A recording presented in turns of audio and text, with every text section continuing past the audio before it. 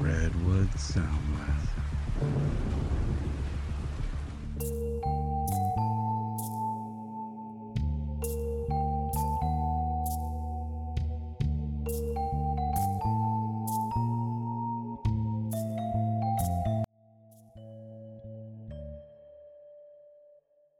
Hello everyone, and welcome to this week's episode of Watch No Evil. This is Zach. And this is Matt. And we are celebrating Halloween with a double feature this week. We're going to be talking about two parody favorites of ours, Dracula Dead and Loving It, and Young Frankenstein, both Mel Brooks films, and of course based off of their Universal Pictures counterparts. This was my first time seeing Dracula Dead and Loving It, and Matt's first time seeing Young Frankenstein. We got to share our culture. Yes, first time seeing it all the way through.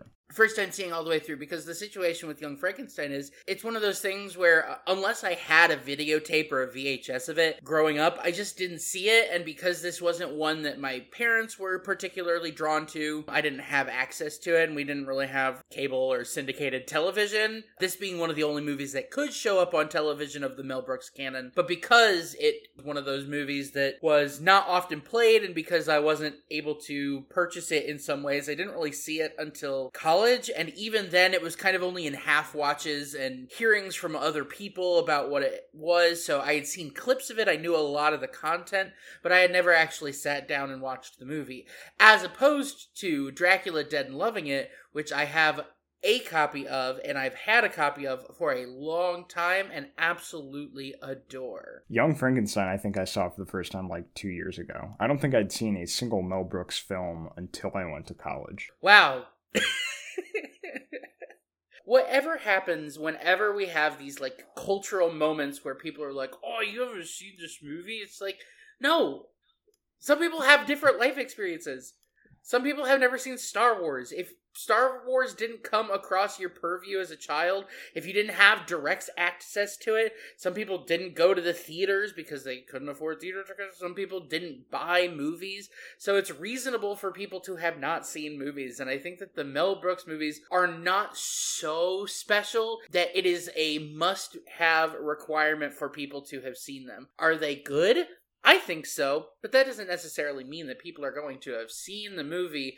And I think that parody movies, you know, Dracula Dead and Loving It and Young Frankenstein being parody movies, first of all, they're a part of the comedy genre. As legendary as Mel Brooks is, parody has a particular niche that I don't think gets fully represented when we think about comedy films, because we usually think about the buddy comedy film, right? We have a straight man and a slapstick man, or we have something that's a little bit more objective in its comedic portrayals, whereas Mel Brooks was not that often in the movies. Rather, he was functioning as a writer for the movie, and while that carried a lot of weight, I don't think that it carried that weight so far as to push these two movies into the cultural limelight. Yes, of course they come around at, like, Halloween, because all of the Universal monster movies come back at Halloween. So in being a part of the horror genre and the comedy genre, I think that these two, in particular, get a little bit lost. I will say my only reference to Dracula Dead and Loving It is you talking about it. I've never heard anyone else talk about this movie. Young Frankenstein, on the other hand, though, like, I've heard people talk about, but not other horror movies that come around Halloween. Like, it's usually like people just say, yeah, Young Frankenstein, like, watch that around Halloween or whatever. Mm-hmm. So you're absolutely right, but it's like also I do think that there is this niche element to the parody subgenre of comedy as well. Even like other Mel Brooks films like Robin Hood Men in Tights. Yeah, sure, I'd heard of that when I was younger, but you saw them out of convenience, right? It was on TV, you're flipping through like, oh, what's this? Robin Hood Men in Tights, like, I know that it's always something that you know the story of, right? We all know Frankenstein, we all know Dracula, we know Robin Hood. There is that, like, relation to it, but then it's building upon that in a really branded kind of way. Yeah, absolutely. I think that especially with the works of Mel Brooks,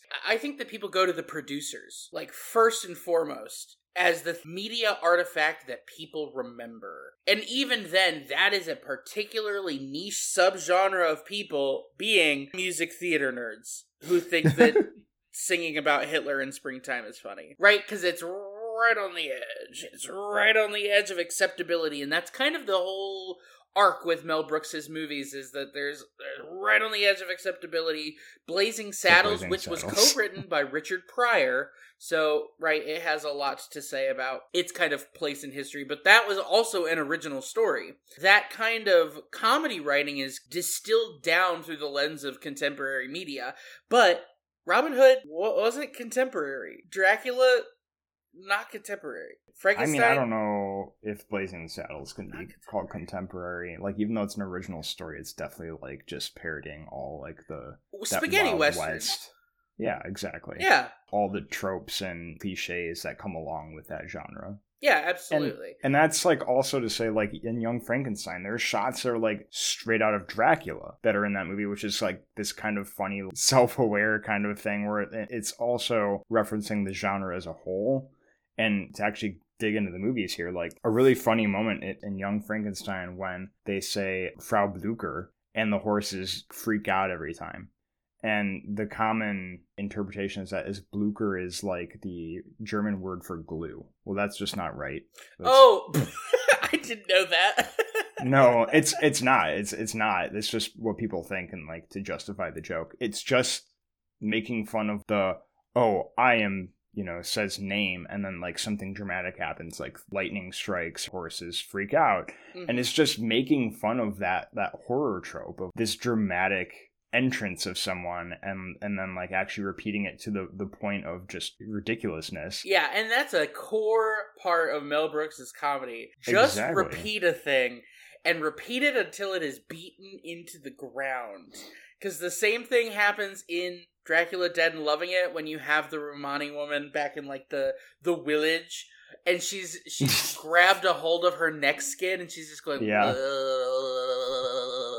and she continues to do it as she walks off screen. And that kills me. Those moments are like, there is this arc to the comedy of it, right? At first it's like, that's just kind of weird, right? It gets it like a little chuckle out of you. And then after a little bit, you're like, okay, is this joke over yet? And then it becomes funny again, and even funnier than like it actually started. And it's just this weird kind of pull that it has. And I think it is only certain people can pull it off, I think. And it has to be like done in a somewhat clever way. Yeah, and I don't know if Mel Brooks is the most clever, but I really like and appreciate it.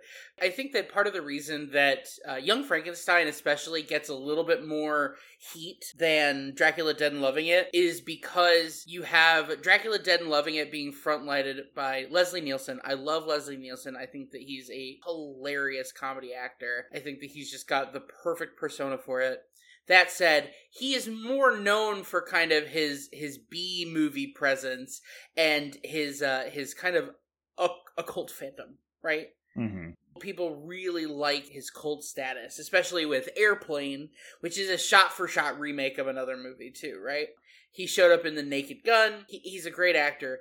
I don't think that he had the same degree of presence and pull at the time that Gene Wilder did. I think that Gene Wilder just has a bigger stage presence and a bigger place in sort of cultural memory, which helps to drag Young Frankenstein forward a little bit. In terms of actor quality, I think that they both have their own distinct styles. Leslie Nielsen plays a little bit deeper into the comedy, whereas the thing that is so successful about Gene Wilder's portrayals in every movie is that he lives in that character, and every single thing that character does is so serious. Oh, yeah, for sure. Obviously, we can't talk about Gene Wilder and not mention Willy Wonka, right? Yeah. He is playing this ridiculous clown of a character, like he's a candy factory owner with Oompa Loompas and whatnot. But it is taken very seriously, and you very much believe what he believes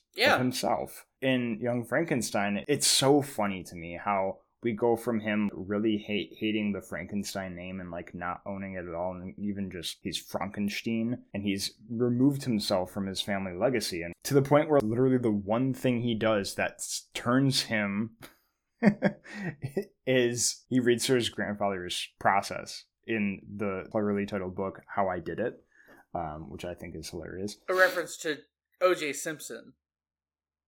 Oh, yeah, for sure. No. Oh, okay. This is just way before that. Was it? Maybe not. It was definitely before the book came out, but Do you think that OJ did it? yes, That's inflammatory. it's common knowledge. You're gonna get us sued. He did Have write you a book that was not how I did it, but how I would have did it, which is, I think is. Did is you see bad. the glove thing? You saw the glove thing, right? You can't, like, if the glove don't fit, you must acquit. Jim Wilder. Gene Wilder's still alive, right? No. No? No. He shouldn't be. He should. If he is, he's in agony. He's not. He wouldn't be that old, right?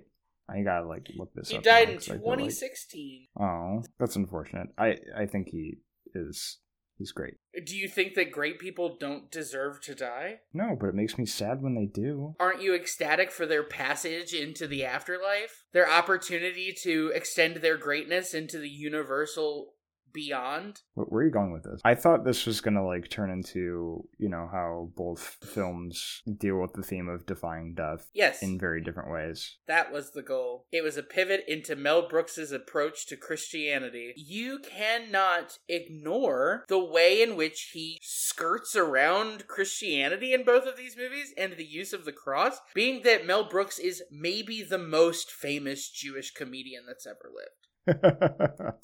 He's up there, that's for sure. That comes into play when you start to look at the sort of religiosity about this, because it's interesting to me that in Dracula Dead and Loving It, the crucifix thing is kind of not played as a joke. And it really could have been. And it probably should have been.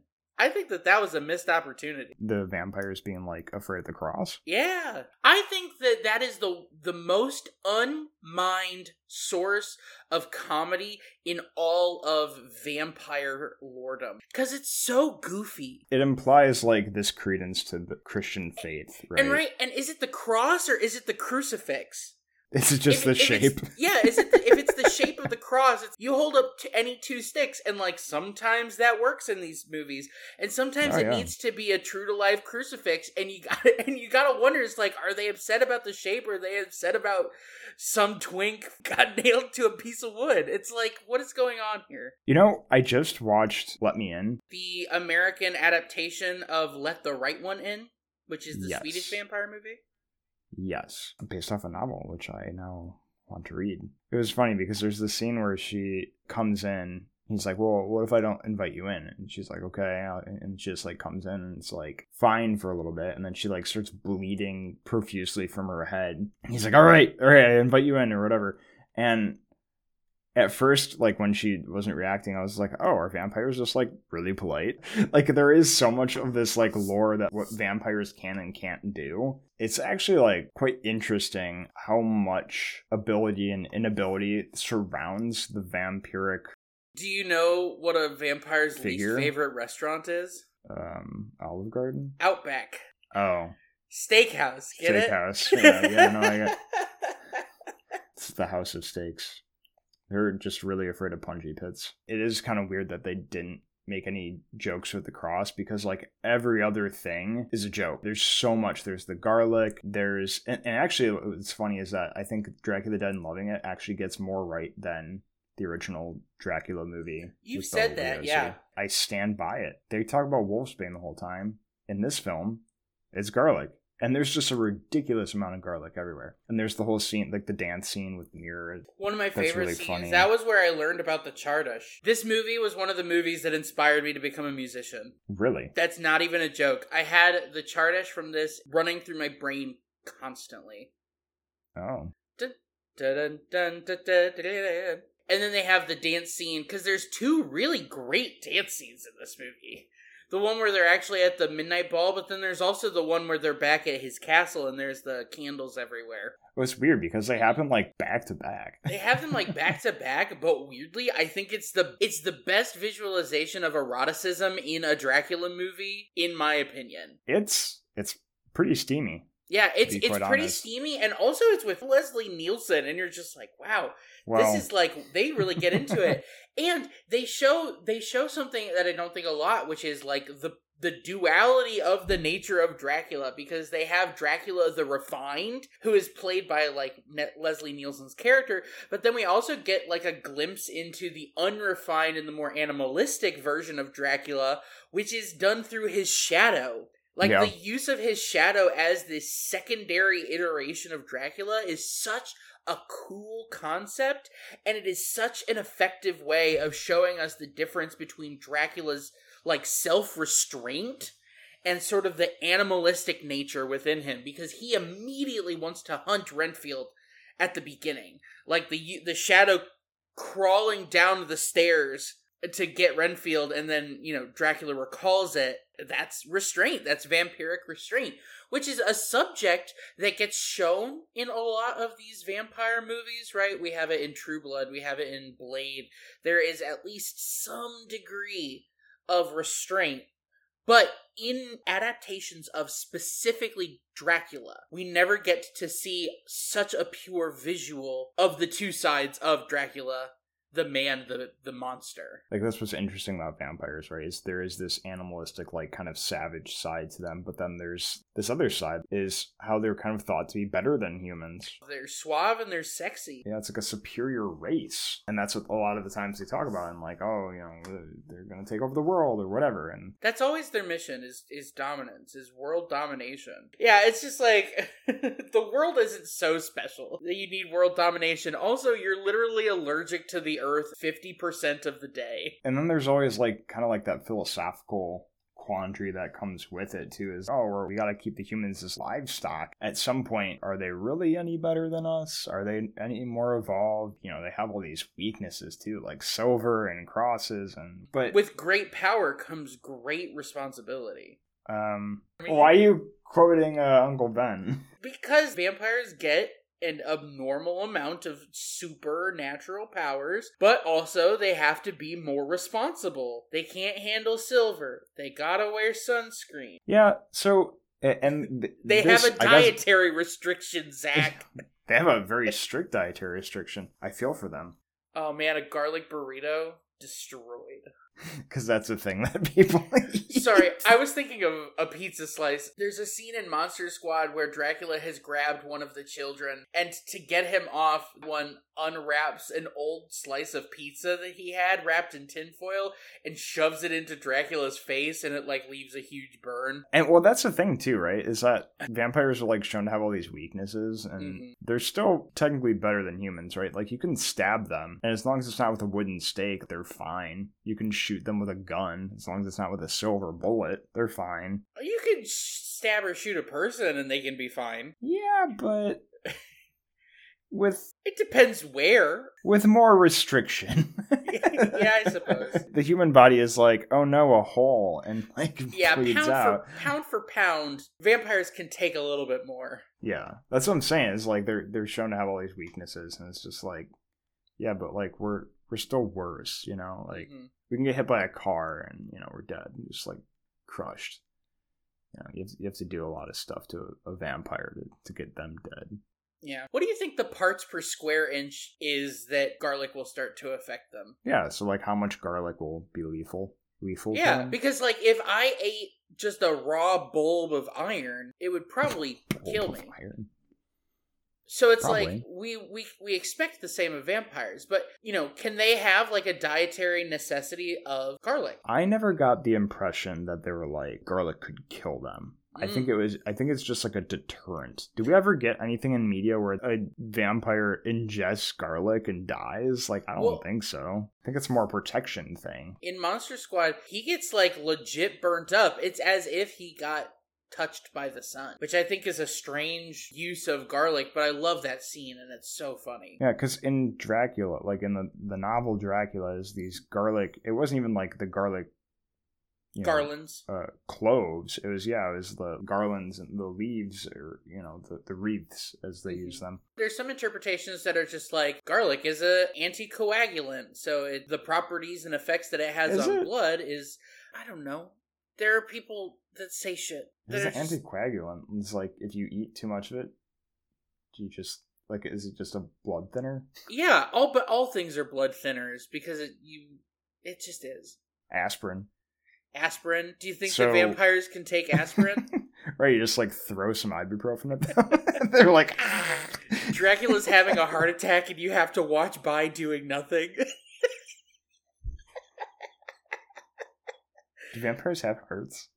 Oh, they must. Yeah, they have the stakes. They still have the blood. They still bleed. So, sometimes they don't, though. Sometimes it's like, oh, that's why they drink the blood. And they're like that's why they burn so easily, right? Because they're super dry because they don't have blood. And sometimes it's like goopy and black, which is like necrotic blood. Right. Yeah, and they have to have fresh blood to keep things pumping. The working anatomy of a vampire is mysterious. Yeah, known only to the authors on AO3. Do you think vampires... Cut this. Do you think vampires produce semen? They have to, right? I don't know. I mean, it depends on who you ask, right? If you ask, what's-her-face? AO3? Well, AO3, of course, yes. But who's the lady who wrote Twilight? Stephanie Meyer. Yeah, her. I mean, like, isn't there, like, a whole vampire, like, impregnation? Yeah. If you ask her, yes. If you ask, I don't know, Bram Stoker, yes. Right, because there's the nature of procreation in all vampire stories. The very act of someone becoming a vampire is procreative. It is sexual and it is generative. That's what my hope would be, no. That they don't produce semen. That would be like, they only create through killing. Okay. Hold up. Secondary.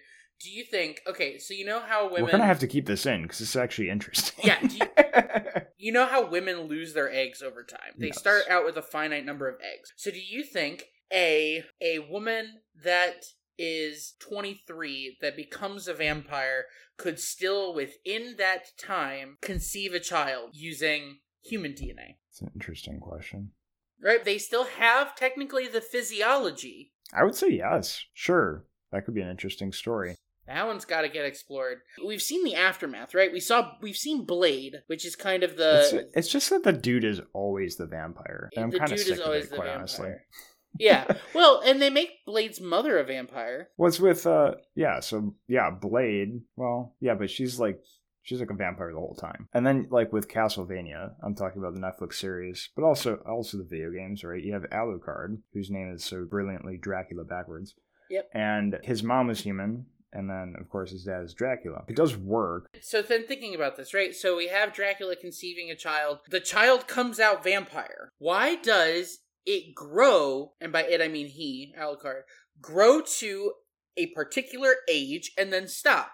Because that's where the line about the procreation of vampires starts to get fuzzy for me, is simultaneously we have to believe that they no longer age, like the Cullen family, but also that they're capable of conceiving vampire children who conspicuously age, even though they technically shouldn't age by the rules of vampire law or vampire physiology. Because then that suggests that at some point in the development process, they just lose the aging component. They get to like 18 and then they're like, "Whoop, I no longer age. I stay within this physiology forever now."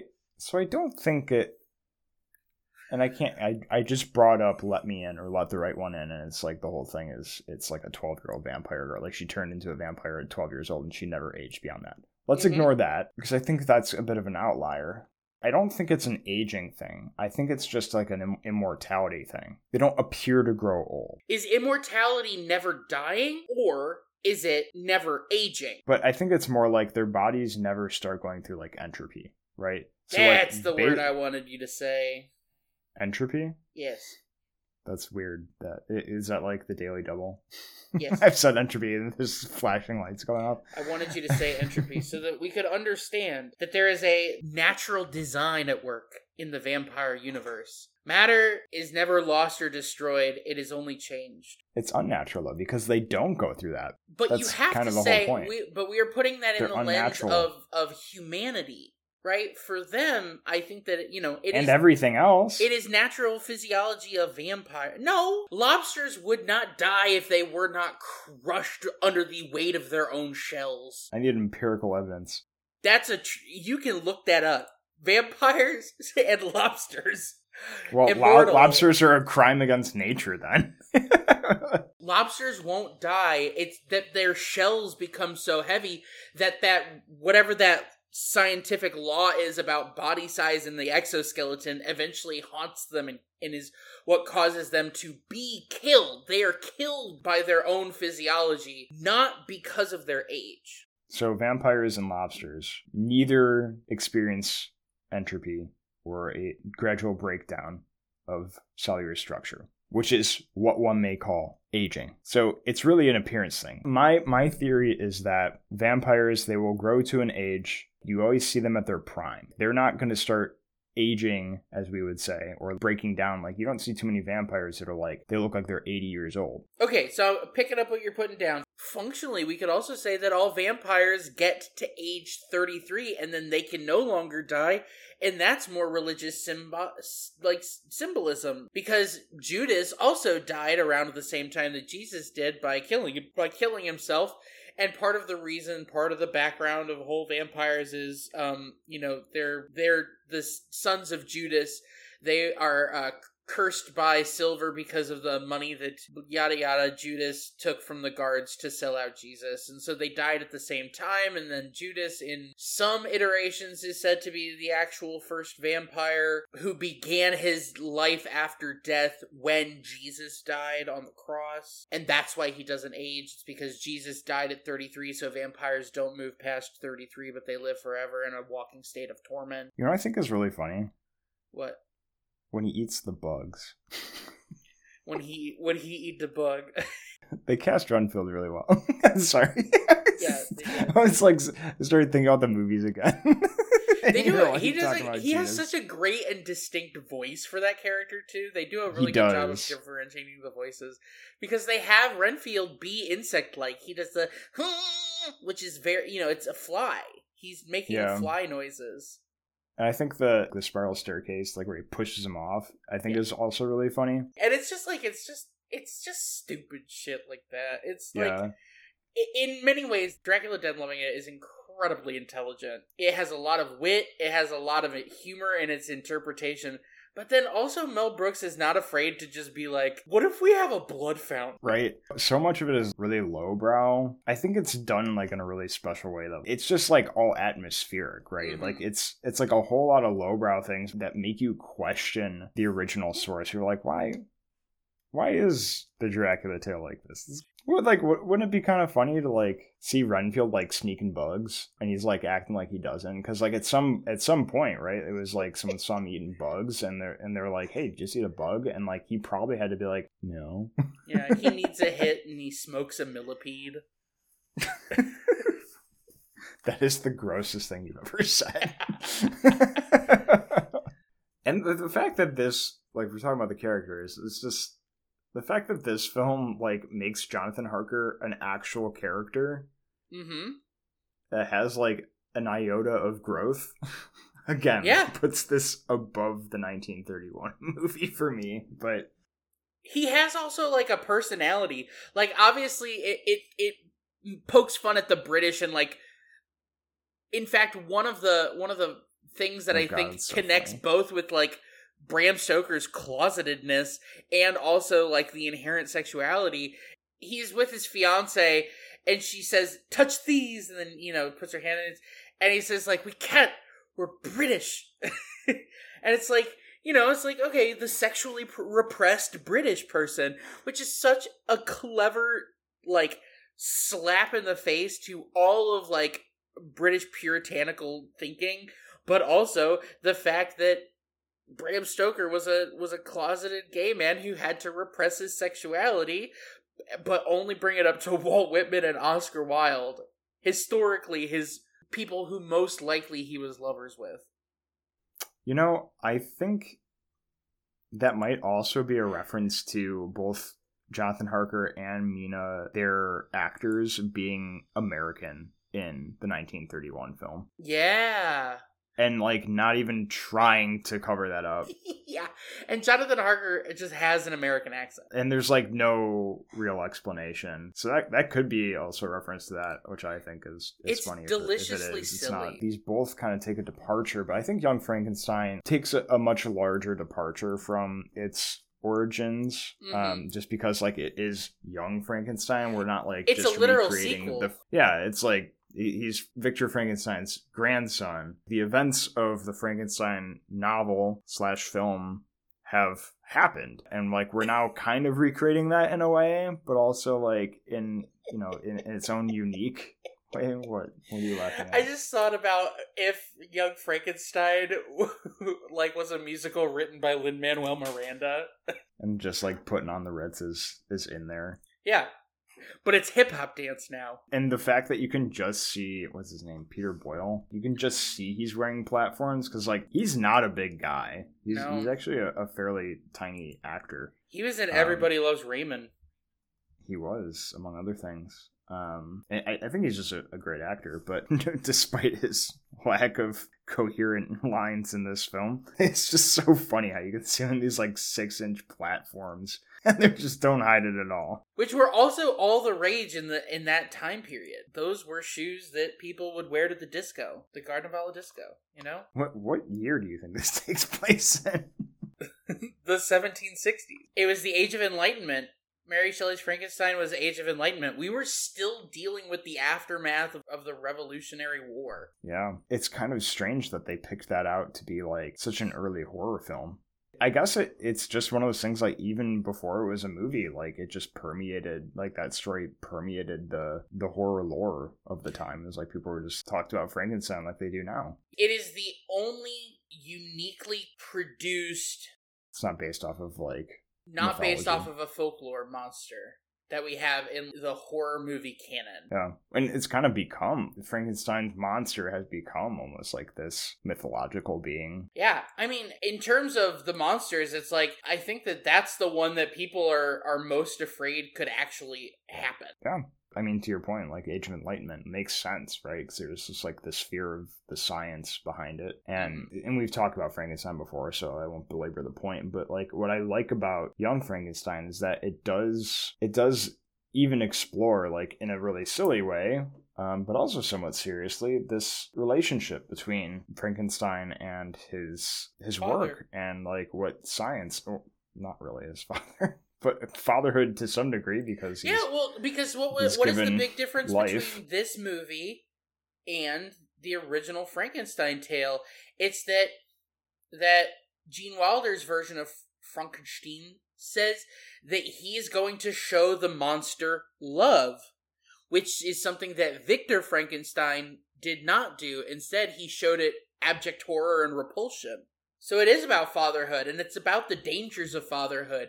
Now, what I love about the Young Frankenstein kind of mythos is that first Frankenstein was just like, I reject my child, and here's the death and destruction that comes from the rejection of children, rather than the love and the support of children. But then we also see in the other side of this, where we have, an abundance of love and support, and a desire for Gene Wilder's character to put the Frankenstein in the public spotlight, and in that way, he's really kind of a Michael Jackson figure. where rampant destruction is caused because of his father pushing him almost selfishly into the spotlight. Yeah, but he does, he does resolve himself, and he sacrifices his own life to give his son a higher degree of sentience and self-awareness, and does this like neural kind of transfer thing. I don't know exactly what, they don't really explain it, but yeah, they do this weird thing where they switch brains and penises. Yeah, it's great. Abby Normal. Like, I had this brain all picked out and it's just immediately dropped. Drag name. Abby Normal. That's pretty good, actually. There is this like fourth wall breaking too, like especially in Igor's character. Just the fact that he is making fun of the Frankenstein thing, and then he just insists on being called Igor the whole time instead of Igor. By the way, they cast him so good. Like, everything he says and does is just hilarious. Marty Feldman. Yeah, he's great. And then wasn't that hump on the other side? What hump? Thank you everyone for listening to this episode of Watch No Evil. This is Matt. And this is Zach. And remember...